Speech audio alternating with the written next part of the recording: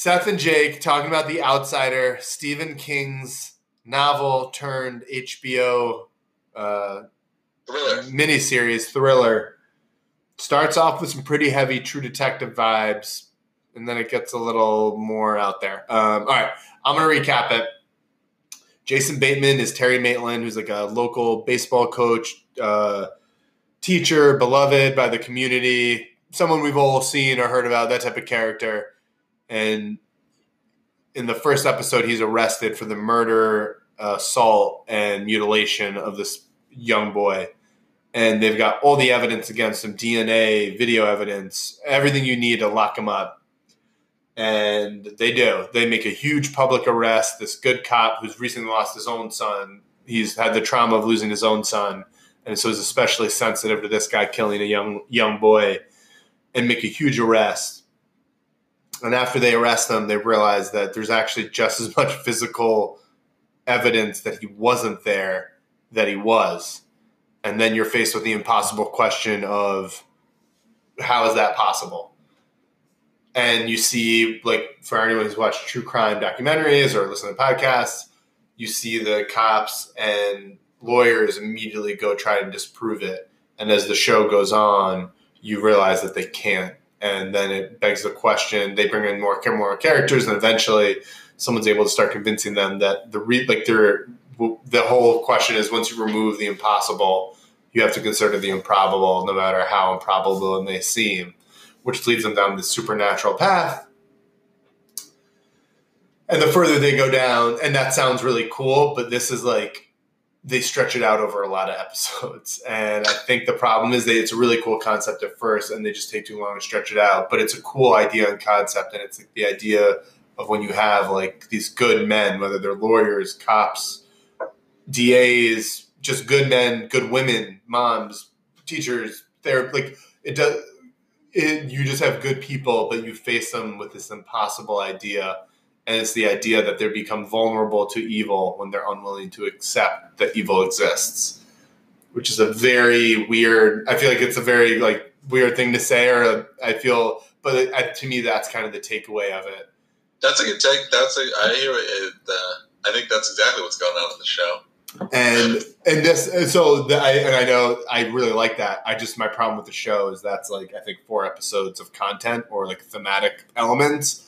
And it's spread out over 8 so far, and it's just like not hitting it for me. I think what they were trying to do is actually similar to what The Exorcist does, where it's like the whole first like hour and a half of The Exorcist is like actual doctors and like people of science like working on this girl, trying to help her and like get her normal again. And when it's like when you run out of all of those options, you have to turn to something else. And so it's like that's when Ellen Bernstein turns to a fucking priest. But in this show, it's like once they've exhausted all the options of like the normal physical world, they have to start thinking about what's actually happening. And like what you're alluding to, that's evil, is this thing they're calling it El Cuco in the show. So I got some questions for you about it, because I don't know if I can totally comprehend the cycle of the El Cuco. Okay, you know what? I've read the book, and I've read a couple of his other books. So throw your questions. I mean, we're talking about El Cuco, questions about it, because that's really the middle 4 episodes of the show, and it's a huge chunk of the book too. And it's the whole question of what is this thing. Yeah, the first 2 episodes I was really into in the show, and it was going more like a true crime thing. And then as it's gone on, I realized, what they're doing here is like, it is like a true crime show, but they're doing it with a supernatural element, so that it's not going to play out the way a normal true crime would, where they like solve the case, or it's like, only real people are involved kind of thing. It's like what happens in a true crime show when you give them something that's supernatural, which is, that's an interesting concept. I didn't love the black female character who's a private investigator. Holly Gibney. I like her. So she's a character based from the book, and there's another show, and the other show is on like another network. It's got different actors. They're not connected. Super critical, but I think she, to some degree, she falls into what Spike Lee would call the magical Negro category. where it's like she's very attuned to things for some reason, and she picks up on all these things, and it's like, okay, there's no real explanation behind that. We just understand that she's like gifted in this way. I mean, again, I could be totally missing that. I don't think that's necessarily like a black-white thing. That's not just like that character exists in all cultures. We call it Curly Sue. That's what like Ray was accused of. Like there's names for that in every culture. Yeah, I think what Spike was referring to, because there was like a slew of movies, like The Green Mile, I think is the best example, where this guy can just like magically, like, remember that movie where he can like heal things or whatever? No, I do, but like my criticism with that is like, if you can paint everything with that brush, but like it's possible for like, that's true. He's not necessarily black because it's like for some shtick value, and I get. My biggest problem with Spike Lee is, I'm sorry, sometimes to hammer everything's a nail. I feel like everything's an egregious. He complains about a lot of stuff that as he makes everything racial when it doesn't necessarily. And again, I get it. I'm a white guy. I don't fully get it, but it's like I do get it, and I'm just telling you, like I'm not the enemy, and so sometimes I'm like, I really don't know what you're talking. I'm not gonna die on a hill over the magical Negro thing. I'm just saying she kind of fits that category if you look at it that way. But anyways, the one thing I'm going to say though, is because it's Stephen King wrote both. She's not black in the books. Oh, interesting. Okay, she's like a middle-aged white woman, so that's good context. So it's a little different. And actually, the screenwriter or teleplay writer Richard Price wanted to change the character's name, and Stephen King was adamant that he didn't because his names are a big thing for him. So. You asked about El Cuco and the feeding cycle. Do you want me to give you or do you have more questions? Do you want to? I was going to say, so it's like this girl. She's the one who's kind of attuned to things. Figures out that this El Cuco creates doppelgangers, and then spreads the evil, I guess, via scratch. And then when it scratches someone else, it like inhabits them, creates another doppelganger, and then at some point it has to feed on children. And then it can also create a slave through this back neck rash thing. I guess so. What my understanding is, it'll scratch somebody, and then within like a week or something, that person will have a doppelganger that eats a kid, and then I guess it scratches somebody else. That's my understanding of the cycle right now. All right, so I've read the book and I finished it, so there's certain things I can't say. So I'll only speak to what we've seen as of episode 8, and like talking about the attacking the children and the caressing the neck and all that. Yeah. And they've kind of talked about this too, about it being there and not being there. There's very much a question of this thing being able to project itself, but like it's there and not there. Like it leaves a residue on the chair, but it wasn't physically there. It was hiding somewhere else. So there's very much like it's a somewhat. It seems to appear in dreams a lot, but then it exactly, and that's a whole thing. That's a whole thing that's been explored everywhere. Like, what are dreams? Like, is that real? Is it not? Like, so it has very much a transitory element to him. Crap, I'm losing my thought again. It's one of those days. Well, we're trying to explain the cycle. So the cycle is that it can be in more places than once. There's also.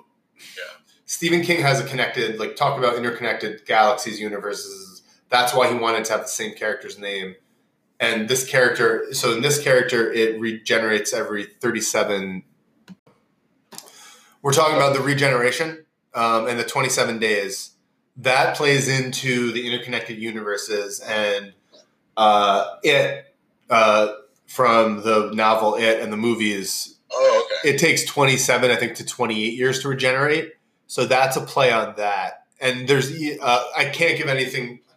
So there's a connection there to Stephen King's evil. Like that's something symbolic, similar to the It kind of evil. Yeah, that makes some sense. It's longer in the books. It might be more like 27 months or like a couple, like maybe a year.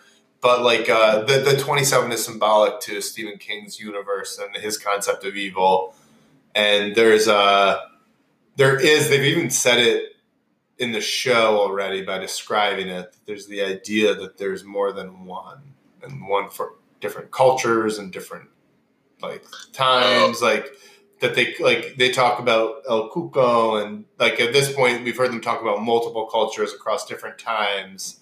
Well, so my question is like, there's this video footage of the Bateman of Bateman getting scratched by a doppelganger. But then to me, it's like, so then how long was it till Bateman's doppelganger showed up? A month. That was the whole trip. It scratched him when they were visiting the dad, and it waited all that time. I see. So you don't see the Bateman doppelganger till a month later. But it's like that doppelganger just appears. Does it appear from the old doppelganger? Like it sheds the old doppelganger skin and gets the new? I think you're misunderstanding. It is physically changing, and it can project itself in like dreams and visions. But what's actually doing the murders? It's not a projection. It's the physical manifestation. I get but it's like there's still that means there's still two Batemans like at the same time, right? No, there's Bateman, there's Maitland, and then there's this creature that just looks like Maitland. I see. Okay. And then then it can project itself, and it projects itself apparently looking like whatever it wants, but that's in the mind or dream. So it's not really like I have this whole image in my head of like it takes children and like creates doppelgangers out of the bodies or something. But whatever, it's like you're saying it's like it's one entity. It's just sort of shape shifting to look different ways. Yeah, and it can eat. It's eating kids and deer. It like we see it eat animals throughout the thing too. Like, and it's feeding off emotion, like negative emotion. And it didn't like the cancerous guy either. It was upset with that. Well, there's some question. Seems like he wants a pure boy. I'm not going to argue with you there. But the whole thing is it's definitely, at this point, it's clearly something supernatural. You don't know what it is. But what power it has, at this point, you have to realize who is it attacked? Who is it gone after? And I'm not giving anything away here, but just like... It's taking little boys. It's attacking children. It's coming to people in their dreams. It's physically not actually... You don't know. And even like the cop, you don't actually see it like... It doesn't do anything to him. It just like touches his neck. Like you don't know how powerful it actually is. And this isn't giving anything away. But at this point, it's a very like oblique concept of a monster. It's like an outline, and you don't know really what's in there. And that, well, you do. I mean, it's like you do sort of have an impression that it's just straight up eating children raw, which is pretty gruesome. And then in the cave in the last episode, I mean, it's chewing on something pretty aggressively. I wasn't a kid though. I thought it was an animal because you'd seen it feed animals before. Maybe. I mean, I'm not a doctor. All right. Well, so here's a question for you. What do you think of the cop character, like Ralph Anderson? I think it's played by Ben Mendelsohn as the actor. Yeah. I've seen it I mean, it hinges on him. The book does too. It's all about. It's like he's the straight man. I like that actor. He's a pretty good actor. The character. So it's a character who's a cop who's steadfast in like finding facts and evidence to solve a case, and now he's presented with a case that has all these supernatural elements to it, and he's like grappling to like really deal with that. To me, it's like he is the kind of guy though that like he has been presented with enough evidence that it's like he should be acknowledging like that this thing. Not that it's like he doesn't have to acknowledge that it's supernatural. He just has to acknowledge that it's like is a thing, and that they're like tracking it. And I think it's like I think in real, not that this situation would happen in real life, but I think in real life, once presented with the type of facts the private investigator shows him, I think that like most people would be convinced and like would be able to track it, even if they, you could still detach yourself from supernatural stuff and track this thing in a reasonable way, I guess. But, his wife warns him. She's like, if you don't believe in this shit, you're the most at risk kind of thing. Which you're saying that the wife... What did I cut off? That the wife, she was like, if you don't believe in this, that you're the most in danger. Yeah, so she warns him, which is, probably a fair warning. But, I don't, it's like, I feel like even though the situation could happen in real life, I think someone presented with these facts would have, like, kind of like acknowledged something out of the ordinary was happening, but still been able to track it. I think the actor's good. I think he's done a good job with the part. I agree. I think the best thing about it. He's the strongest actor in the series. Yeah, I mean, I have no problem. Cynthia Erivo, or I think Erivo, whatever her name is, I'm sorry. She's great. And I liked her in, I can't remember the name. She was in some weird crime film vignette that was trying to be like True Detective or something? No, it was a film. It had like Chris Hemsworth in it and Jeff Daniels and John Hamm. And it was actually a pretty good film. It was trying to be like a Tarantino movie, but it just came off like a little short. It was a great film. Yeah, it was still a good film. I'm losing track here. I don't think I've seen. I spun out. I totally spun out there. Okay. You're okay. Outsider. She's in that. She's in that film. She's great in that film. Cynthia, she's good, but Holly Gibney, the whole character, they make her. She's in. This character's in another series called Mr. Mercedes, and it's the same problem in that film. It's that thing that she's like, they make her. She's like a Jedi, but like with less explanation. She just knows everything at the right time. She can do everything, and it's just a little too convenient. And my problem in this show is that she's like, the whole point is that she doesn't have any social skills, but she's able to convince this cop that it's real. And it's like, and I'm not saying that's not realistic. I just don't know if she necessarily pulls it across. And I know the wife plays into it, and like there's more than just her. I just don't necessarily. My biggest problem with it is I think Mendelsohn does a great job. I don't think anyone gives him enough. Through no detriment of his own, no one ever gives him that great counter performance where you're like, you get to see him being convinced. I agree. No one's like kind of going toe to toe with him, and actually the only example where it happens is where his partner is like, "This is the difference between you and me. Like, you need this to make sense. I just need this to end." And it's like that's that's the only time where I'm like, you can kind of be like, okay. This is clearly like someone he respects, who's basically like, he's telling him like, grow up, man, this is crazy. And he's looking back and like, no, man, like pull your head out of your ass and realize what you're looking at and like, let's finish this. And like, that was my takeaway. Like, he basically only goes along because he's exhausted all the reasonable options he had. It's like he pretty much has nowhere else to turn. And now he's like, this is how desperate I am. Like, it's like I'm trusting this. And it's like, and I think in the back of his head, he knows she's right because he's like been presented with some facts and stuff. But like, it's believable to me that he's like that reluctant about it because it's just like, it just sounds like a boogeyman story to him. Well, as a seasoned investigator, I'm sure he appreciates the two contrasting sets of evidence. Like, that's my takeaway, is ultimately why he's willing to even consider anything else. Yeah, I think you have, and like all the video evidence too. You know, they've caught two doppelgangers in different places, like on camera at this point. And so it's like, once you have seen it twice, I think you have to have some appreciation for what's going on. So the doppelganger is an interesting concept, and I think it's initially a German word, but it's not in German. It's like the concept predates that. It's the idea that there's someone out there that looks like you, and there's a bunch of different like theories behind why, but like it's a pretty interesting theory. Like, and it's also been kind of somewhat popular in, I feel like, movies and stuff in the last somewhat recently. Yeah, us specifically, I think, went after doppelgangers. Yeah. Enemy? Wasn't that the Jake Gyllenhaal film?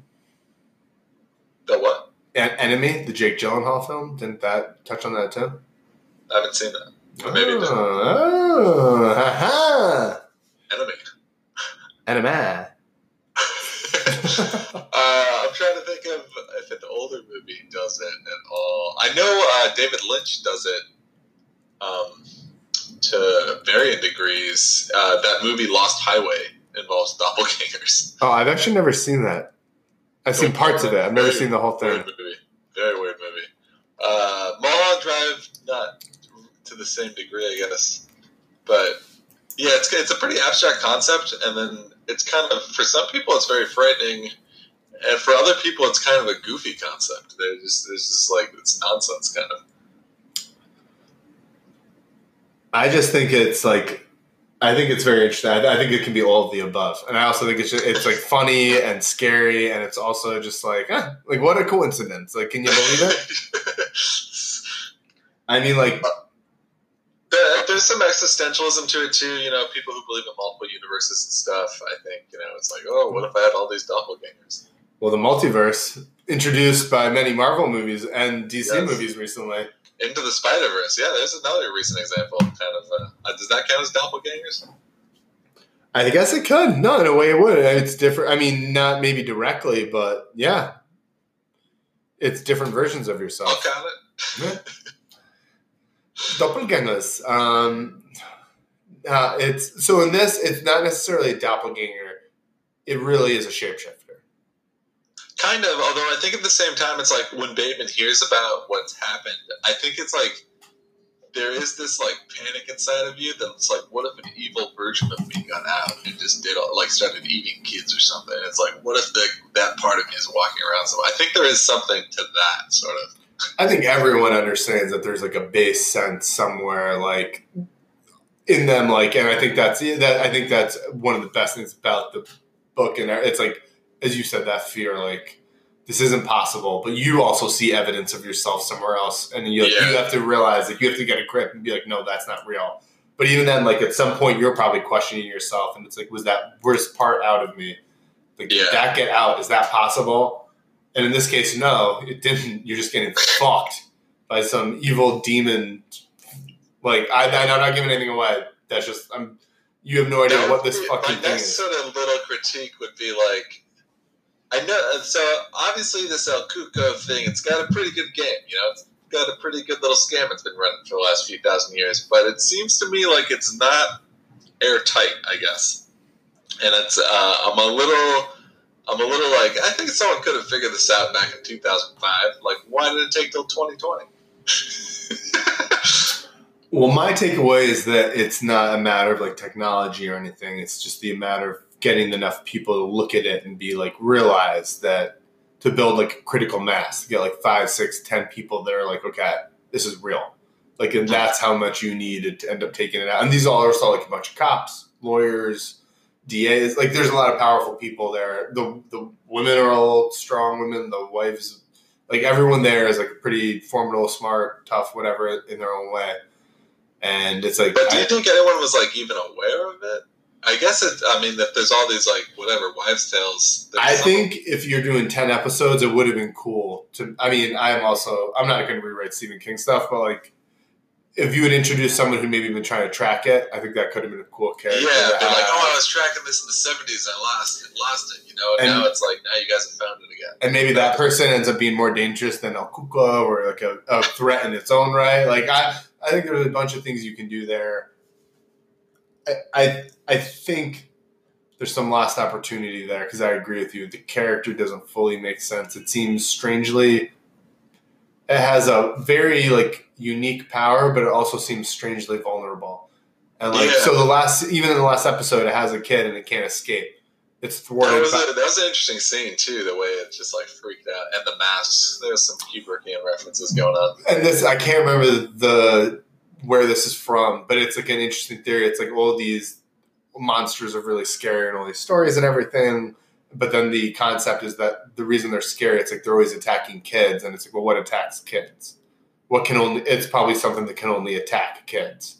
And the idea being that like they might not, like, it's this very still dangerous, terrifying, evil thing, but that like confronted with real opposition might be, not that it can't still be dangerous, but that it might not just be, I'm not doing a good job explaining this, but just that like it can be stopped if like properly approached. But like the slave guy, so he just stuck like that forever? Like, can he put a bomb on that rash? I don't know. I'd pop the bubbles.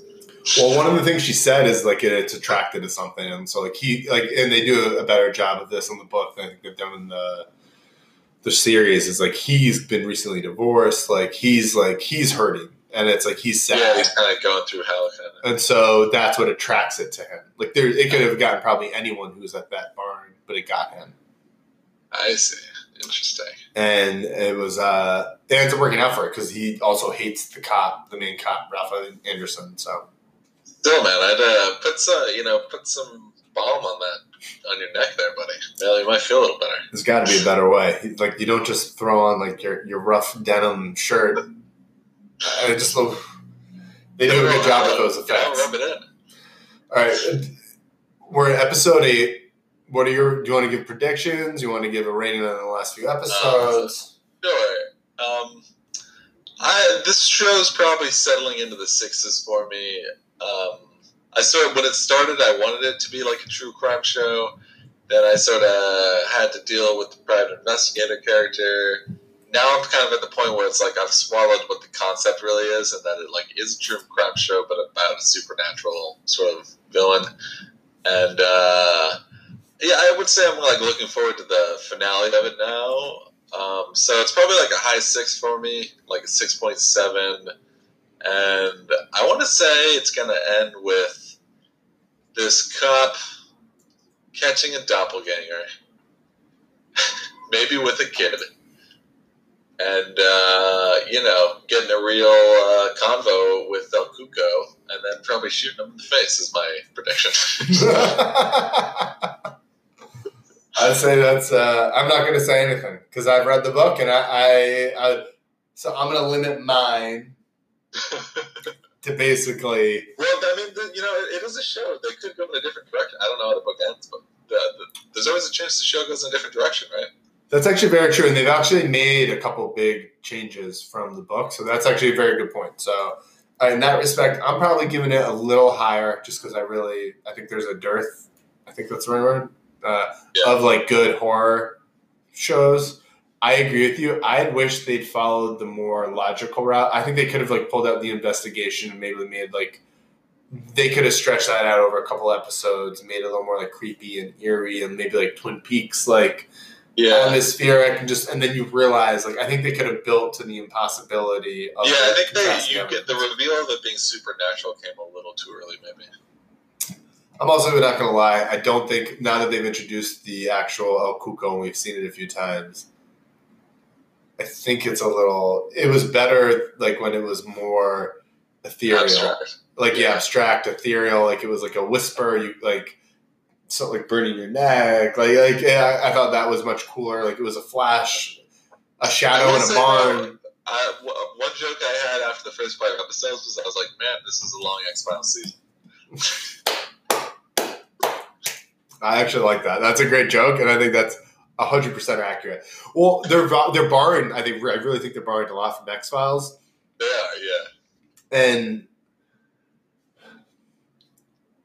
again, I can't really. I don't want to give. I can't really say much, and they could change it, but I'm interested to see where they go. The changes they made from the book have been interesting. I'm not sure how they're going to go with it in the show, but it's been. I think the show has been like 4 or 5 really good episodes spread out over 8. Yeah, I agree. Yeah. And I think you could have had maybe a couple better, and I'm not going to say who, but I think there's a bunch of different characters you could have cast differently, and it would have been much better. You hit the notes with Jason Bateman and Ben Mendelsohn, and I'm blanking on her name, but Jason Bateman's wife, she's awesome. And there are a bunch of other great and good performances. And I think you can tell that HBO has this like pool of actors that they'll throw into these shows, and there's a couple of them in this show. A couple of them really, really shine in this, and there's more and less that I said, but like acting's not a problem. It's just a couple times. There's a few people that are miscast. That's all I'm going to say. Yeah. That's fair. It's more than one, and I'm not going to say who, because I don't want to be negative. And I feel like I could. It's the ones I liked. I pretty much said. I have no problem with Cynthia. The Holly Gibney character, I actually think she's good as well. That's only one thing I'll say. It's just I feel like she almost feels like she should be in a different movie or show or whatever. Like she's a little too out of place, and I know that's what you're going for. But like, I disagree with Spike Lee's comment, and I know I defended her before, but like, He wasn't, by the way, Spike didn't make that comment about her. He made that comment about a bunch of other movies, but I was applying it to that character. Seth made that rude comment then. Right. Yeah, blame me, not Spike. No, but she's good. She's just not. They're missing something, and I just feel like her and Ben Mendelsohn, their scenes together. They're great alone, but their scenes together aren't great. And I think that's you can blame that on him too. That I shouldn't just be blaming that on her. But I do have a couple scenes where it's good, the juxtaposition of thoughts between them. I don't know. I'm not in love with her performance. I get you're kind of trying to do this, like, I guess it's like semi-autistic almost kind of thing. It's like a Rain Man thing. It's like yeah, not in love with it. It's not my favorite. I don't fully. I wasn't in love with Dustin Hoffman in Rain Man either. I thought Tom Cruise was better. And on that note, folks, we're going to call it a day with The Outsider. Hope you enjoyed the episode, and goodbye from Jake and Seth.